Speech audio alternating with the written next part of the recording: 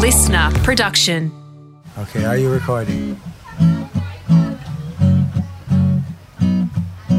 Howdy one and all, and welcome along to episode 96 of the Howie Games Part A. Super to have you along for the ride.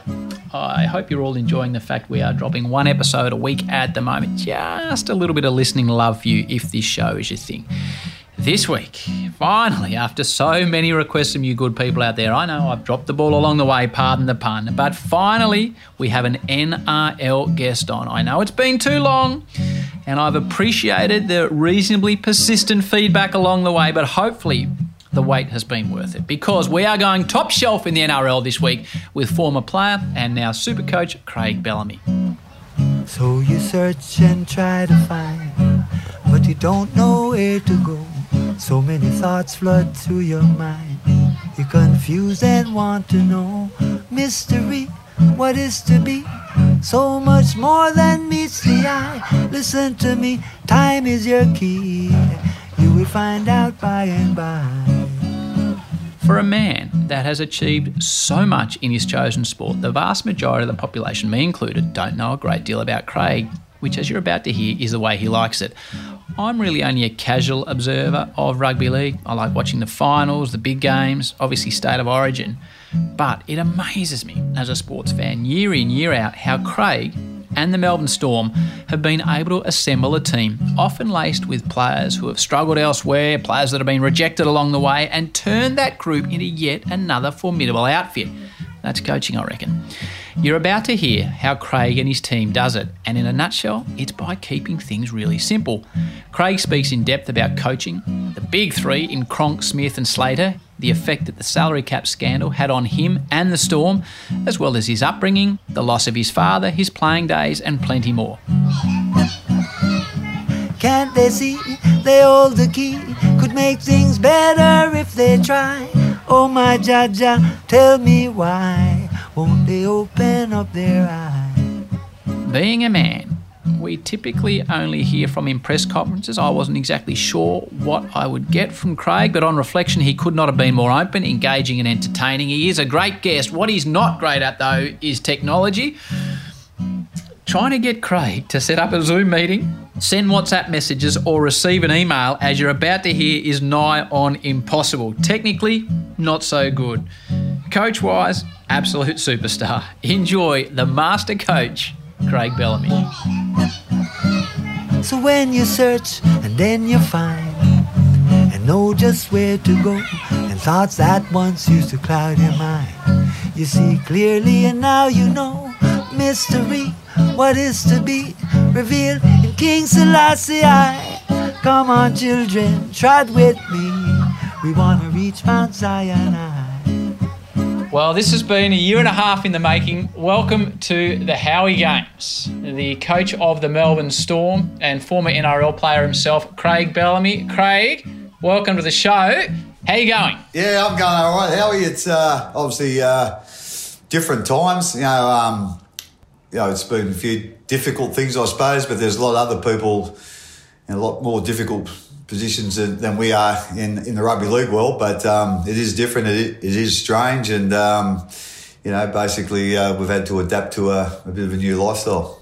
We'll get to the coronavirus a little bit later on, but I reckon I emailed you a year and a half ago through your wife's email account, and you have just told me 3 minutes ago as we were trying to set up Zoom, which floored me, that you do not have an email account, full stop, in your life. No, I used to have one when they first came out, but I found I got a little message on there that didn't really concern me, so I just found them time wasters. So basically, I've done away with email. So if it's text or basically a telephone call. So how do you operate in a modern sporting environment, in a club of the Melbourne Storm where no one can email you? I find that fantastic and extraordinary all rolled into one, Craig. Well, I've got a couple of guys at the club that probably protect me a bit there. Frank Panisi is the old footy manager.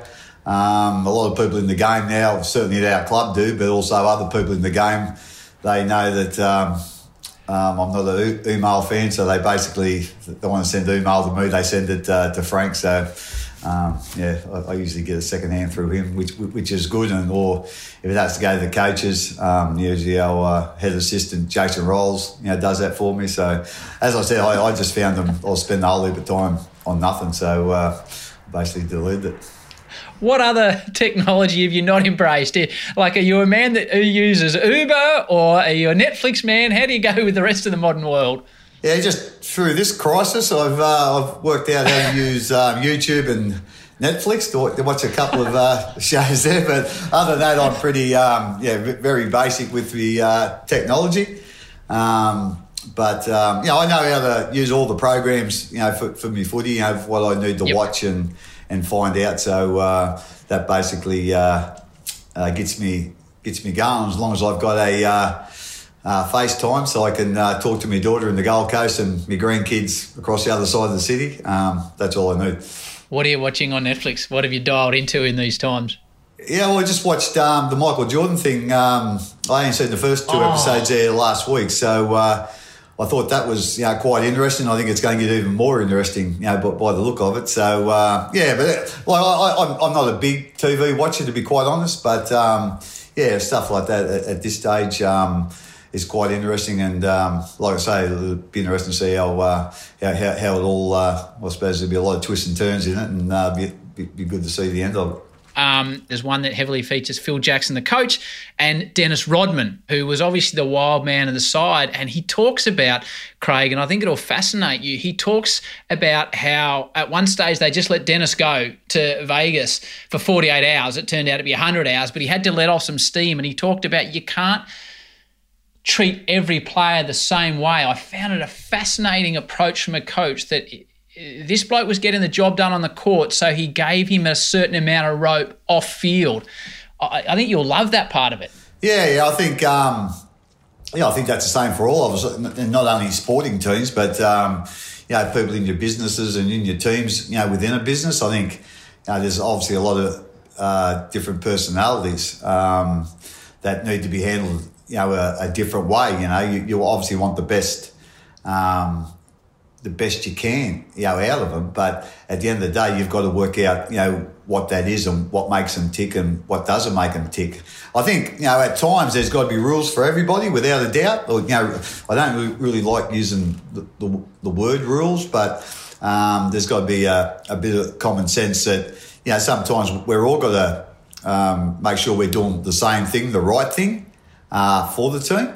But on the other side of that, there's also some things that you need to be aware of what I suppose interests, what ticks a box to get them motivated. So there's a whole heap of different things there, but at the end of the day, there's some things for me that everybody needs to adhere to, but there's also some other things where you'll get a few guys. I suppose a good example for us is Cameron Smith. He's played 400 games. He's been in it 18 years.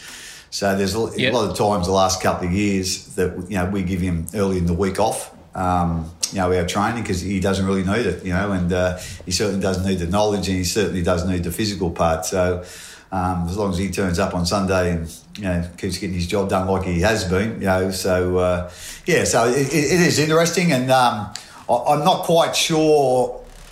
I've read a few books, a couple of books that Phil Jackson wrote, actually, and he would have been a very, very, very interesting character, Dennis Rodman. So I think Phil's certainly a little bit different in his own right as well, without a doubt. Yeah. He's not like a lot of the other coaches, or a lot of the other American sports coaches that I've read about. So I reckon probably Dennis Rodman was very lucky that he had Phil Jackson as a coach, because I'm not quite sure how many. I don't think Bill Belichick would have appreciated Dennis Rodman's behaviour. So you've never had a Melbourne Storm player turn up in a dress or dyed their hair in 4 different colours, etc.? Actually, it's a bit of a trend at the moment heading that way. Howie, haven't had anyone turn up in a dress, but all of our ruck forwards at the moment, or most of them, they're supposed to be our big tough guys. They're all getting their hair dyed at the moment. There's actually one that's got blue hair, and then there's a heap of the others. We've got Tui Kamikamica. He's a Fijian. He's bleached his, and Yeah, so hopefully it doesn't go as far as, wearing dresses to train or games. But, I think they're a little bit bored at the moment, but they're all having a bit of a laugh. So, we can put up with that. Craig, often I know people well that I do this podcast with, and I don't actually think we've met in person before, so I tremendously appreciate you taking a punt and coming on the show. I obviously work in the Melbourne sporting landscape, and this is what is it 18th season you're you're embarked on with the Storm. So your 18th season, how is it through design or not that we know so little about you? I don't know about design. I think I'm a guy who's always relied on, my work ethic. So, and I don't like my players taking shortcuts or anyone on our staff taking shortcuts. So if I don't want that from, the people in our organisation, I can't afford to do that. So basically, I spend a lot of time on playing my role in the job I've got at the Storm. So, like I say, I don't, go hide and if someone wants to talk to me about something. But at the end of the day, especially, during the season and, there's also a lot of things happen in the off-season as well. So, like I say, I like just to stick my head down and just make sure I get my job done and just keep my nose in my business and go from there. Can we start at the start with you? I know you're from a really, really small place, and I want to get to coaching, but I also want to get to the Canberra Raiders when you're a dashing operator with a nice mullet too, which we'll get to. But where'd you grow up? Tell me about your mum and dad, because you've come from a really, really small part of Australia, to be fair to say. Yeah, I come from a little town called Portland. It's in New South Wales. It's the same spelling as Portland in Victoria, but whole heap different. Certainly not on the... on the ocean. You can't see the ocean from Portland. It's about 3.5 hours straight west of Sydney, up in the back of the Blue Mountains. Very industrial town, very blue collar. When I grew up, there was a cement works in the middle of town. Now that cement works closed down, it's still there, but a lot of coal mines and power stations. So basically, as I said, it was a really blue collar area. I've got an older sister, Gail, who's still in Portland. My mum still lives in Portland. I think she turned 87 a couple of weeks ago. Unfortunately, my dad, he was killed in a work accident at the cement works. What happened to him? He got crushed. In obviously a work accident. That's going back nearly 40 years ago. Well, I think it's about 40 years ago, so it's a long time ago. But how old were you? Mate? I was about 19, I think. Yeah, 18 or 19. So I was. How'd you handle that? Yeah, it was tough, real tough. But at the end of the day, it's my mum was the one that we had to look after, and my sister, she lives with my sister. She got a granny flat underneath my sister's house. So I've always felt a little bit guilty about, being in Canberra and then being in Brisbane, then, being down here where, I don't see my mum a whole heap. But you can imagine, that shook the family up a whole heap. And but having said that, around those times, work safety standards weren't like they are now. There was probably, back in them days, 2 or 3, accidents where guys got killed in the coal mines, and there was, certainly as I grew up, I can remember, guys getting, killed in their jobs at the cement works. It wasn't a common occurrence, but it did happen, and there was a lot of, people. I know a lot of, I suppose, people that got businesses and, they complain about work safety standards. When you've been on the side of the fence that mine and my family's been on, the best thing that's ever happened in the workplace is bringing them safety standards in, because, going back to that time, the safety standards, were really poor, and like I say, it's a whole heap safer for workers these days. Without dwelling on it, mate, obviously it's a tragic story in your family. How did it affect you? How did it shape you as a young bloke? You know, you're 18, 19, you're starting to find your way in the world. Yeah, well, I was at Canberra at the time. I just gone to Canberra, and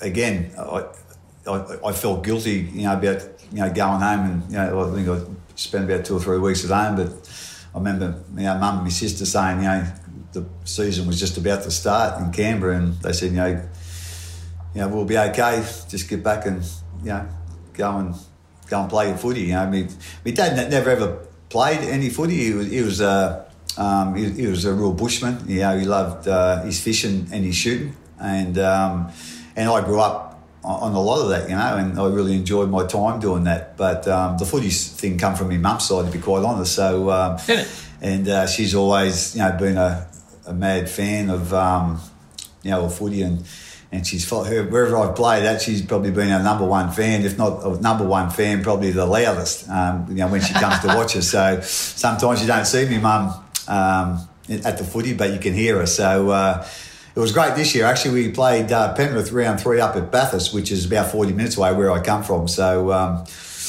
I remember a couple of reporters saying to me, it's great being back to where you basically grew up and you got family coming up. And I said, yeah, my mum and sister's coming up, and, a couple of me, I think my nephew come up as well. And I said, actually one of them said, do you think I'd be able to meet your mum? And I said, probably not. I'm not quite sure. I got the tickets, but I'm not quite sure where she's sitting. But if you cock your ear, you'll certainly hear her, and you'll know who to go to. So, But I think she was sitting up amongst a few other stall people, and they said she was quite loud. So, So, who'd you first play rugby league for? Who was your first team? How old were you? I think I was would have been Portland. I think 4 stone 7s, but back then it was always weight. So you went through, I think 4 stone 7s was the early, It was done by weight, was it? Not age? Yeah, you always, really? At the start, I can't, again, it's obviously a long time ago, but I remember jumping on scales. You used to go down to the local co-op at Portland. They'd line you up in your classes at school, so all the boys, jump in the line, we go across and weigh you. And as they weighed you, that's how they put you into teams. So I remember when I was a fairly big kid as a younger boy, but and I was playing with kids 2 and 3 years older than me, so it was strange. I think it was about under 11s when actually the age come in. The first age team I was playing with, I think it was under 11. So that's a long time ago. And I think at that time you had to be under a certain age and under a certain weight too. So, and then basically just went to age, and so I played with Portland, the Portland Juniors. The senior team was called the Portland Colts.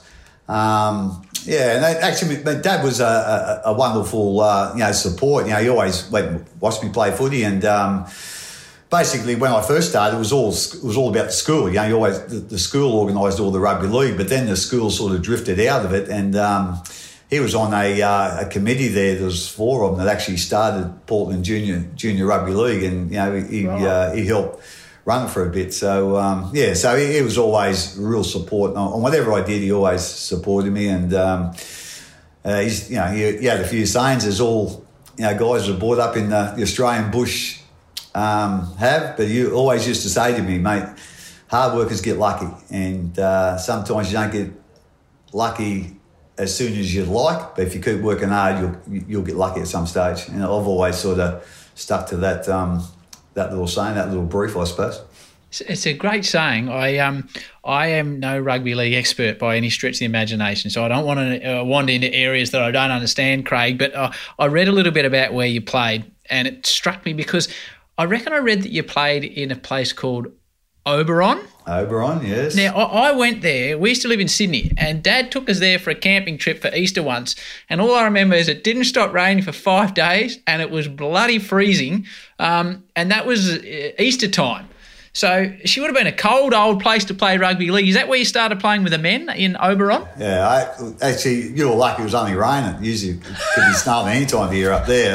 Freezing, mate. It was about 45 minutes away, and, by the time I sort of grew that. I left school when I was about 15 and got an electrical apprenticeship, which all the guys did then. You left school at 15 or 16 and got an apprenticeship because there's that much industry around. It wasn't hard to get an apprenticeship like it is these days. But so what'd you do? You're a Sparky, are you? Well, was it? And I think most people I work with would agree, not a very good one. But so I'm not quite sure I was cut out to be a Sparky for too long. But I done my apprenticeship, and I think I worked about another 3 or 4 years there. So in that trade, Portland had when I was a kid, I used to go and watch them, play, the first grade in the Group 10 competition. And then I can't remember what year, but they dropped out of that. So they had a senior team, but they played in the second division in Group 10. So the last year I played under 18s, I decided to go up to Oberon, one of our school teachers. I'd left school by then, but was playing up there. So there was 4 of us from Portland that travelled up. And we played our last year of under 18s up there, and then I think I played another 4 years in first grade. But it was a great. I've got lifetime friends from up there. I still meet up with 2 of the guys I used to play with from Oberon.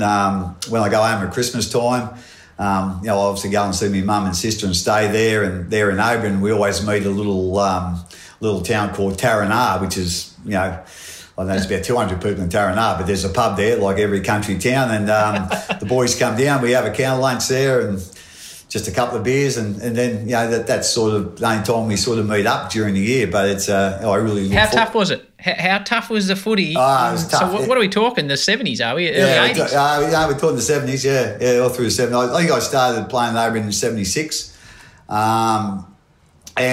Well, I can remember, I think I've ever been to a colder place than Oberon, and I haven't been to South Pole yet, but if I do, that might surpass Oberon. But I can remember getting dressed in the middle of winter, and in the dressing rooms, and obviously, they were rough and ready, the old dressing rooms back in them days, but they used to have little 5-gallon drums of, and they used to punch holes in them, and Oberon's famous for its timber. They make up house frames and whatever. So they used to get all the cut-offs. A few of the guys that worked over there, they bring all the cut-offs. And we'd have 4 or 5 of these 5-gallon drums around the dressing room where we'd have wood in them and they'd be on fire, so we could get dressed around them, keep your hands warm and your feet warm. Because back in them days, you didn't warm up. You just got dressed and off you went, So, like some of them, that seems unbelievable, to what happens these days, but that's what it was, and it was a very, very cold place to play. And the only game I've ever played in that got called off was at Oberon, and it was because of the weather, how cold it was. And I still remember I was playing first graders day, and we had there was our captain coach was a guy called Gary Taylor, who actually come from Portland. He was our captain coach in Oberon at that stage, and a great local player, Snags. And there was a guy called Louis Newman. He was a South African, and he'd actually coached and played in Eastern Suburbs in Sydney for the Roosters. So he'd come up and he was captain coach in a side called Orange Ex-Services. And we were playing Ex-Services day, and it was just... The ground was just slush and mud, and it was snowing, sleeting, and there was a wind like 100 miles an hour going. I still remember. Anyway, a few of the boys come in, reserve grade were playing, because you always used to watch the first half of first grade, reserve grade, and then go and get dressed. See? So a few of the guys come in and they say, "Hey, we can't play today. We can't play out in that. That's terrible." So Snags, Gary Taylor, he went and seen the referee, and the referee said, "Hey, if you guys are happy enough to call it off and take a point each, I'm happy with that. I don't want to go out there and referee in these conditions either." So they went and seen the coach of the Ex-Services Club, this Louis Newman. He said, no, we want to play. So we went out there in the first half, and it was just a slop fest.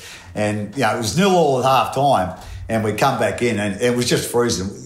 All the guys, most of the guys that had played in Oberon all their lives, they used to, in the middle of winter, besides having a jumper on, they'd get a garbage bag and poke a head through the bottom of it and out the side. So they put their arms through and their head through, and that's what used to keep you warm. You just sweating. I remember I tried it one day. It was too hot. But anyway, so half time he says, no, we want to keep going.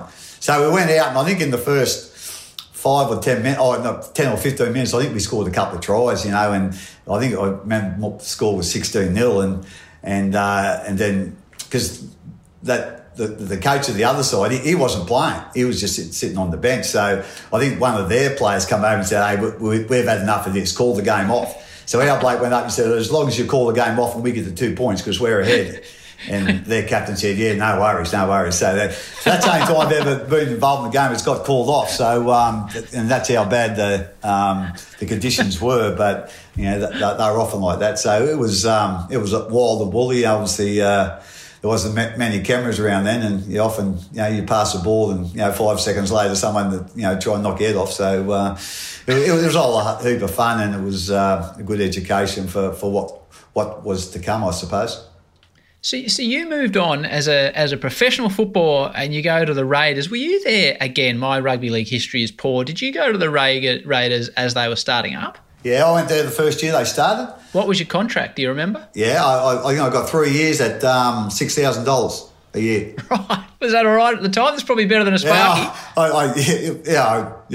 It didn't matter to me probably at that time just to get started what the money was. But back in them days, we were still working too, so it was it was train Tuesday, Thursday, go to the pub after training, and then turn up on Saturday or Sunday and play, and you just keep doing that. But it was certainly tough. The first couple of years at Canberra, like to bring a whole heap of blokes together that didn't really know each other, and then have to go out and perform against the elite of rugby league. It was tough, but we learned some lessons, I suppose, along that road, and it was. And, after 5 or 6 years, we had some really good players start coming into the club. Mal Meninga, Steve Walters, Gary Coyne, then Ricky Stewart, Laurie Daly, Bradley Clyde. Some of those, Gary Belcher was one that were really good players too. All those guys come basically within 2 or 3 years of each other. And, all those guys were superstars. So, but I think, the guys that started there, they had a great understanding on how hard it was. And, it was... It was tough going those early years, but I think it was only about 7 or 8 years, before the Raiders won the premiership, and like I say, so it was very, very rewarding in the late 80s, early 90s. So 148 games. Here come the Raiders with Jackson, an overhead pass, and the Raiders are in. I think you'll find Raiders are in. Indeed, it's Bellamy. 87, they played in their first grand final, but you were out injured, so you wouldn't have played in that one. No. 89, they won their first premiership. And there it is, 1 point lead to the Canberra Raiders. Meninga's picked it up. Chicken George has got support too. And they're pulled down just, is he almost? He's there! Try! Steve Jackson reached out and scored. What will win the premiership for the Canberra Raiders? I didn't think there was any way he was going to make that, but he did. What strength, what power, what a grand final, what a premiership, what a caller. But you didn't get a run. Were you playing during the year? Did you miss outcome finals, or where were you at that point? The late 80s there, like probably from 87, 9. As I said, all those. I described myself when someone said, "What sort of player were you?" That didn't see me play. I tried hard. That's probably my best. And I was quite versatile, so I could play in a few positions. So well, you played everywhere. Like every different season, you're playing in a different spot. Yeah, but at the end of the day, I probably wasn't too happy about that at that stage. But because I was always, when everyone was fit, I was always playing reserve grade. In the late 80s. But when someone got injured, I was usually the first 1 or 2 in, so to play a certain position. So at the end of the day, I always had that mentality, just go out there, do your best for the team, and whatever will be, will be. So I was on the bench in 89, but I didn't get a run. Back in them days, I think you had 4 replacements, but you can have as many players as you liked on the bench. So I didn't get a run in that year, but we made the grand final again in 1990. And I only played 5 or 6 minutes, I think, but that was probably the highlight of my career. You know, we had a win over Penrith, but I actually played reserve in the reserve grade game the same day that year in 1990, and we got beaten extra time. So I was the captain of the reserve grade side, probably because I was there. So on the same day, on the grand final, you lost in extra time and then you won a senior premiership. Yeah, so how it used to work back then, I think, the interchange and the reserve rules changed a lot. And I think in 1990, you could have 2 fresh reserves on your bench, but you could have 4 replacements. So 2 other guys could come in on the bench that played reserve grade that day, but they had to have played at least a half a game. So we played that day, and I didn't really sort of expect, because we had 2 fresh reserves, and we went extra time. I think we played 100 minutes or something like that. But I was, just so, and I'll always be indebted for Tim Sheens to put me on. And it wouldn't have been an easy decision. I think we were only up about 4, only won by about 4 points when he put me on. So, but like I say, it was the thrill of a lifetime. Being there. Grand final day, when the siren went and you're on the field and you've won, there's no feeling like that. Inside the Penrith 22, Alexander's lost the football. The Raiders have it. It's all over. The grand final is over. The premiership has gone back to Canberra. The Raiders have beaten a very gallant Penrith side.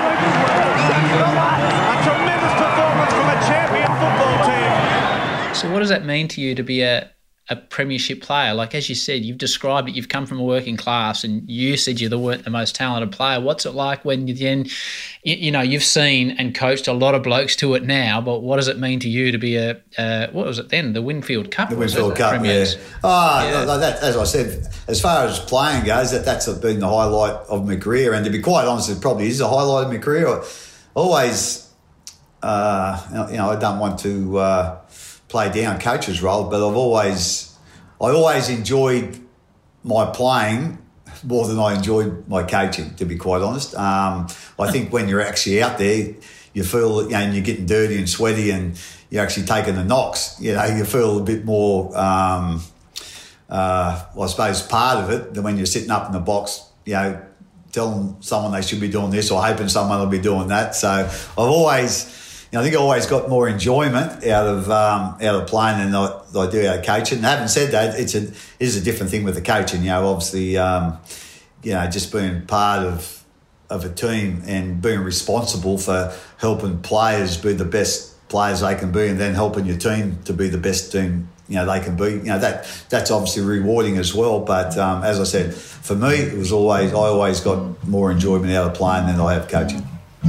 More of Craig in a moment. Next week on the show, and I am truly pumped about this. For mine, one of Australia's most interesting footballers, 2-time Brownlow medalist, surfer, truck driver, traveller, and plenty more, Nat Fyfe.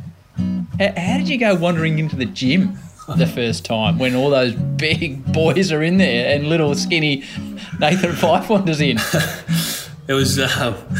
as I can imagine you feel when you walk into a gym yourself, how it's quite intimidating. The only difference is I'm mid-40s and you were 17. You've changed. I haven't. This is true. But thanks for bringing that up. No worries. I was 69, 70 kilos at the time, and I remember our first day we did profiling, testing, and the first thing we had to do was max chin-ups, body weight chin-ups. Yep. Now, it was in the afternoon, and for lunch, as someone who didn't really understand a high-performance diet, I'd helped myself to a doner kebab and a can of Coke. Because I'd been working as a welder for the previous year, so that was sort of standard lunch, And so I've gone to do this max chin-up test, and I think I registered 2. And then on pull-ups, I've registered 4 or 5. And I've got Anthony Morabito, who was drafted pick number 4, a man mountain, who's just crunching them out at will and having a chat whilst he's doing them. And in that moment, I genuinely thought, well, there goes your chance of playing footy ever. These people know you're a fraud now. So it was extremely intimidating those first couple of weeks. That's Nat 5 next week on the show. Alrighty, let's go back to Craig. So what was it like to stop playing? You know, I've had the pleasure of speaking to a lot of athletes on this show, and some have a plan and they're ready to go. Others are like, wow, what am I going to do now? Obviously, you went into coaching, but was it a difficult transition when you stopped playing? No, it was interesting, actually. I think, I thought when I was 20 years old, and then, so I've gone to join the Raiders. You know, most players back there, in those days, you probably had 10 years. And when you're 20 years old and you say, you probably play this, for another 10 years, that's a lifetime. That 10 years is never going to end. But it ends, and it comes quickly. It comes real quickly. And that's what I always tell these players now. You've got an opportunity. You want to make the most of it now. You start waiting, and then it'll just pass you by. So I think I was about. I retired when I was about 34. So I think I was about 30, 31, and it sort of dawned on me, I suppose, that this ain't going to last forever now. Like the 10 years is up. The ends are getting close. So I always enjoyed the training. I always enjoyed about being around the other players, the banter, having the beer after the game, having the beer after training. That I always just enjoyed the game, and so I thought, well, I just can't play for the rest of my life. So I want to stay involved. I want to stay involved in this game. So basically, I thought, well, if you can't play, what are you going to do? So because, as I said, I was a very hard trier, and my strengths really was. I was fit. I trained really hard. And so that was probably my main. I suppose. That's what was important to me. If I hadn't trained as hard as I did, I wouldn't have played it in the NRL at all. So I started doing some strength and conditioning courses, to be quite honest, and that was going to be my way of staying in it, and staying in the game, staying involved. And but it's a funny thing in 92, Tim Shearnage, who was the Raiders coach at the time, he come and tapped me on the shoulder and he said, mate, and Tim was a lovely guy. He didn't like to, he didn't like to, give you bad news too often. He always sort of found a good way to give you bad news. He said, mate, next year, would you be interested in coaching the under-21s? Basically, that was Tim's way of saying, hey, your playing days are gone, but would you be interested in coaching? I don't know whether I'd have to ask him, but I don't know whether he really wanted me to say yes or no to the coaching thing. So, but I was looking at getting in the strength and conditioning area. That was basically my thought. But when he offered me that coach's job, I thought, I think it's a nice way of telling me the playing days are over. But so this is my chance to stay involved. So I accepted that job, and I done that for 3 years, and the third year we won a competition, and then it was funny after that. I got promoted to the reserve grade job. Mm-hmm. So during that time, again, that was the sort of the height of the Super League war in '97, where the competition actually split. We had two competitions, the ARL and the Super League. So, Canberra was obviously in the Super League side of it, and we got through that year. And then I actually, I was really good mates with Kevy Wallace when he was at the Raiders, and so I went up to see him for a weekend after that season, and we were out the back of his place. I was enjoying the sunshine, having a beer next to his pool.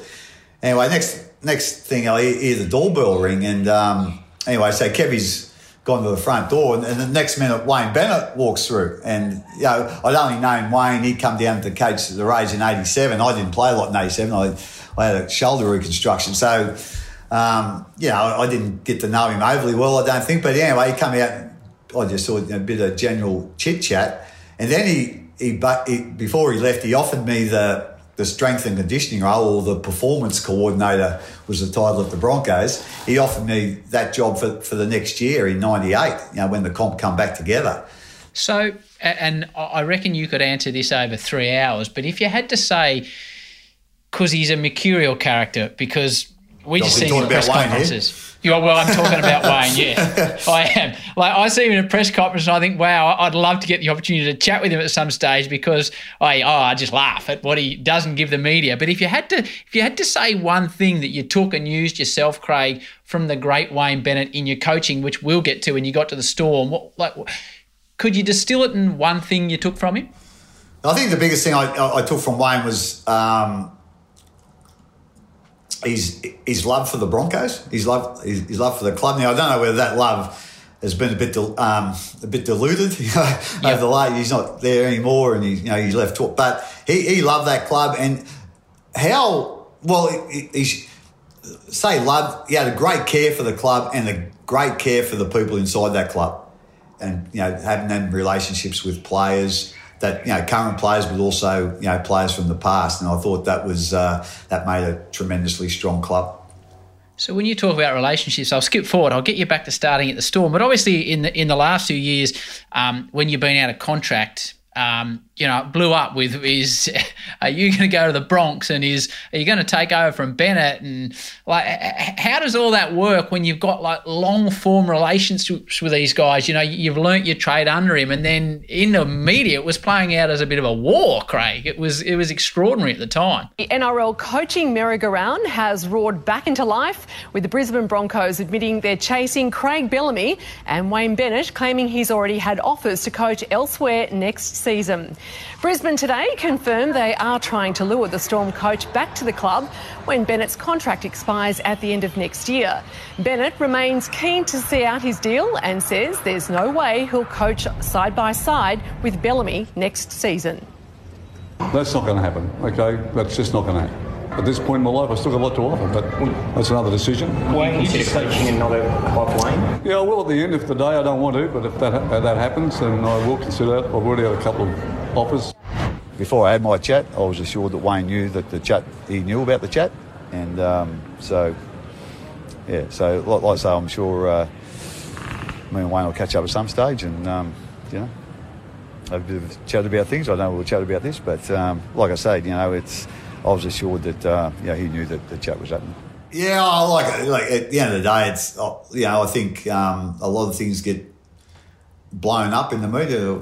We've got to they do. We've got to make it interesting so people buy the papers and watch the sports shows. So having said that, I'll never ever forget Tim for the opportunity he gave me at the Raiders, and I'll never forgive Wayne for giving me the opportunity at the Broncos, because it was a great education for me, and it was another thing I learned.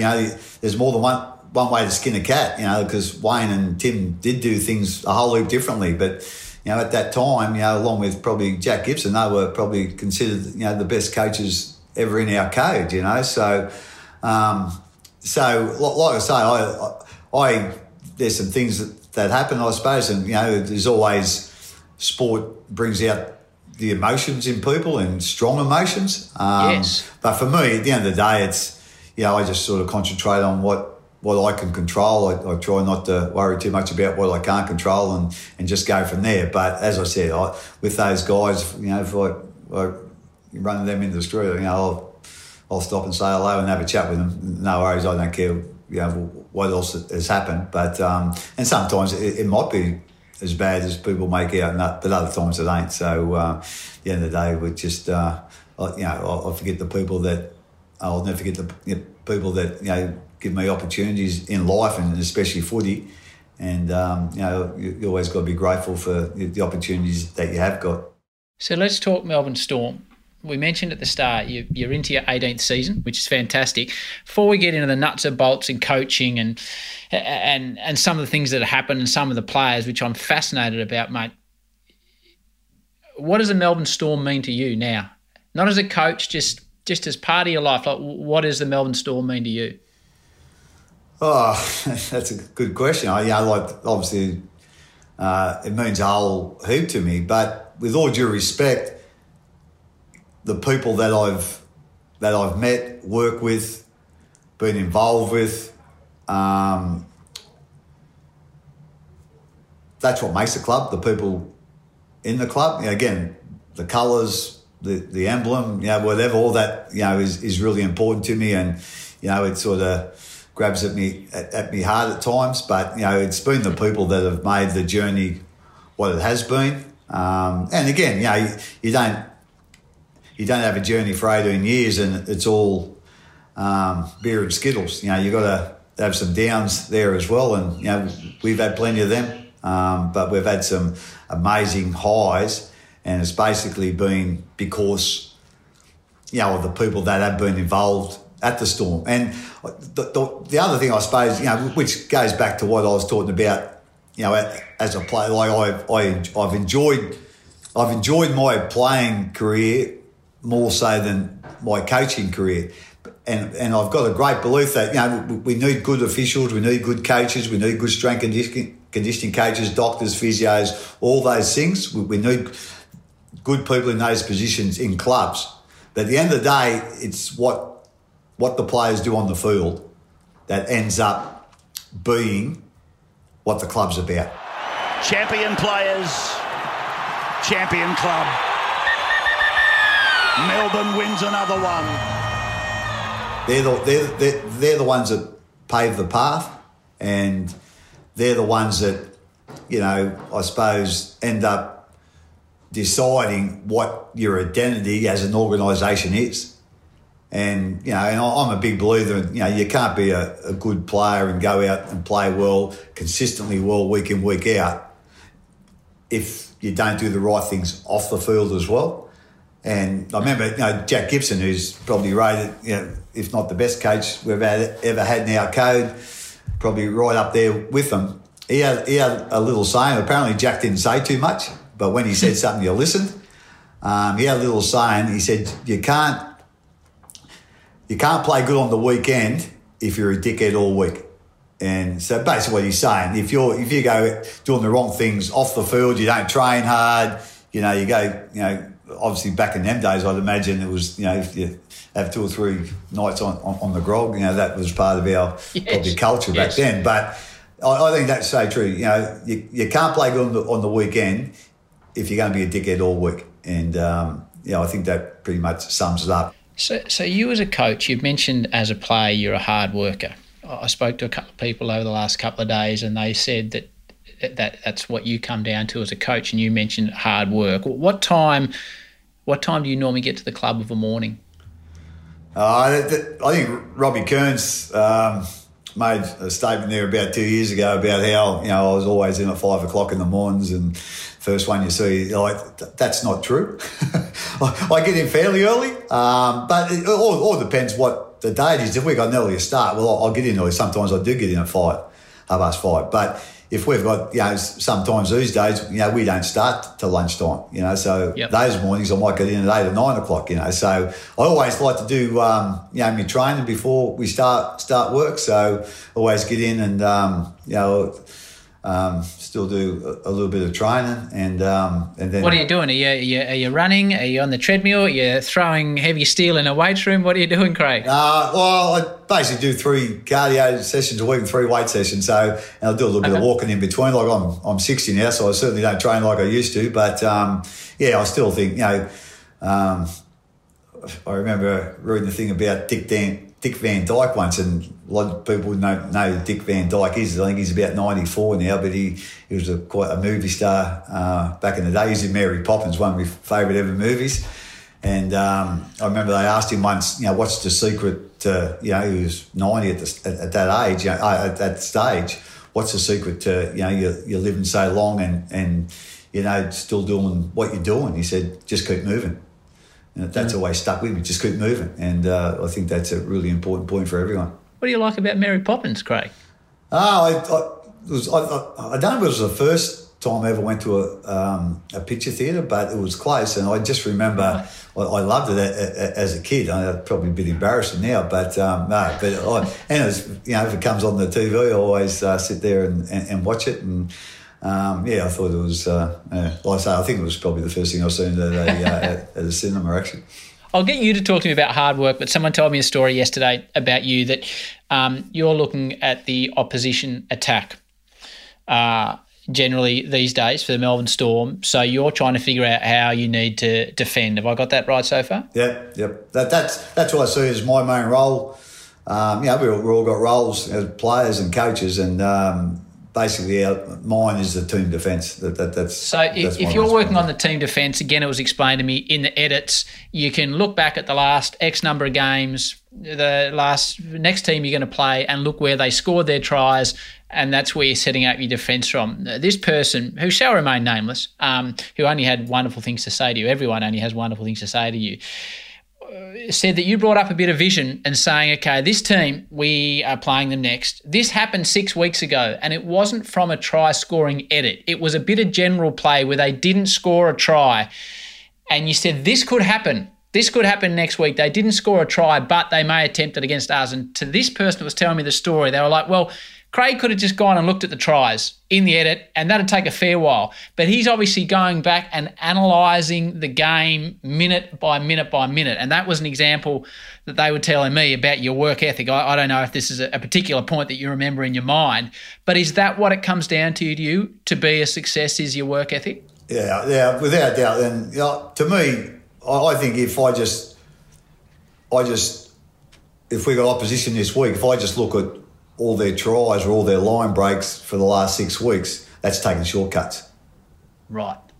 To me, I've got to watch the whole game to see how did that break come or how did that try come. And sometimes it might come from 2 minutes before. So if you just go into and clip on their tries, you're not going to see that. So that's the thing I'm talking about, taking shortcuts. It's easy to go and look at the big things. I sort of pride myself on, finding the little things that our opposition build their game on, build their attack on, and when they're at their most dangerous. Sometimes it's not just when they go through the line or go over the line. It might have been something that happened, 5 or 6 tackles before or 2 minutes before. That's where that tries come from. So I try and find out, I suppose, the source of why they're a good attacking team or why their attack is what it is, and then try and build on that. So if it comes down to work ethic, how do you then treat others within the organisation, whether they be players or staff? And we're not talking about specifics here, but how do you treat others when you see that they don't have a similar work ethic to you? I guess in a playing sense, because this is obviously what you built your playing and your coaching career on, work ethic. Yeah. Again, that's the thing I look at in new players to our club, players that we might be looking to sign. You do your homework at, asking other people about their work ethic. At the end of the day, it's, I'm not fanatical about, they have to do this and they have to do that or whatever, but what they need to do is get their job done. So one of my biggest jobs is making sure every person, not players, every person that comes into our operation, into our club, understands what their role is. Because sometimes they can get a bit confused with that. So that's probably the first thing I sit down to a new person, whether it's a physio, whether it's a player, wherever it is. This is your main responsibility. This is what we need you to do. And if you get them done, I'm not gonna come and interfere and talk to you. But at the end of the day, that's no one else can do this job for us. It's your job, it's your role, it's your responsibility. And I just think that, when you've got responsibility, you take pride in getting that job done. And if you don't, well, you're not passionate about it, so go and do something else. So with your players, also talking to a few of your players, all of them came back to the same theme, Craig, is that as complex as a game it can be in modern sport, they were all saying that you make their role so simplistic. You give them maybe 2 things to do, and one of those things is always, in all their words, Craig, stick your tackles and we'll be all right. Stick your tackles. Yeah, it might be a little saying. God, I know, but like I say, at the end of the day, I ain't the smartest guy in the world either. So, and I don't like complexity, and I think at times people make our game too complex. So I just think it's for everyone involved. The more simple things are, the more simple we can make them. The more simple they can learn about what they need to know about. So instead of complicating things, and because I find the complicated things usually are not the complicated things are not the things that happen most often. It's the less complicated things that happen most often, and that's what you've got to be aware of. Not if something happened, the opposition, or we've done, 2 things within 6 weeks. Well, at the end of the day, that's not a common trait. You've got to find the common traits, with our own team and with the opposition, and simplify things for our players so they understand it, so that they're really clear. I don't want them going in there thinking, is it that, or it might be this. At the end of the day, it's got to be really clear. And as I say, I find I operate a lot better when I look at things in a simplified form, and I think most people do. You're about to get simple now, because frequent listeners to my show know that I've got a couple of young kids, Craig, an 8-year-old and a 10-year-old, that I always tell them a bit about the person, and they get to ask a question each. So before we get to the Storm and the premierships and the grand finals, you now get a question from my 10-year-old daughter, whose name is Sky, but as you're about to hear, she has a nickname that, as again, frequent listeners will know. This is a pretty simple question, but one I probably didn't have the nuts to ask, so she's asked it for me. Hi Craig, Pickle here. Obviously my nickname is Pickle, but I don't know why Dad gave it to me, but I like it. But I heard a rumour that your nickname is Bellyache. Who gave it to you, and why is it that? Well, Pickle, that came a long time ago.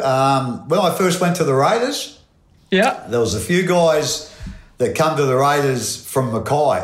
Don Fern at that time, he had a bit of an association with Mackay Magpies. I think he actually coached them, in the 50s, I think. So Don had some spies up there. So there was 4 guys come down from Mackay. And there was a guy called Kenny Shuttleworth. And he was only there about a year or 2. He never played any first grade. But he was an electrician as well. So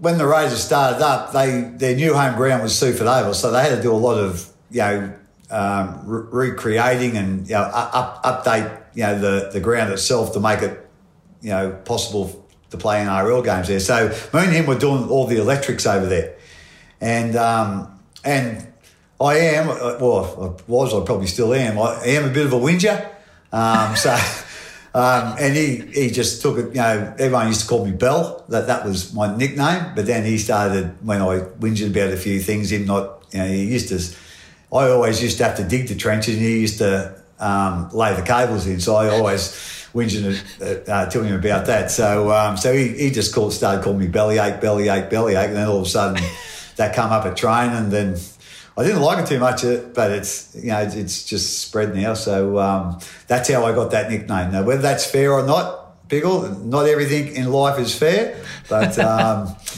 it has stuck. So hopefully, if you like that nickname, hope it sticks with you. If you don't, I hope it goes away. Well, I will continue to call you Craig. Let me get that on the record. That is the end of Craig Bellamy Part A, but the coach is only just warming up, so please join us for Part B.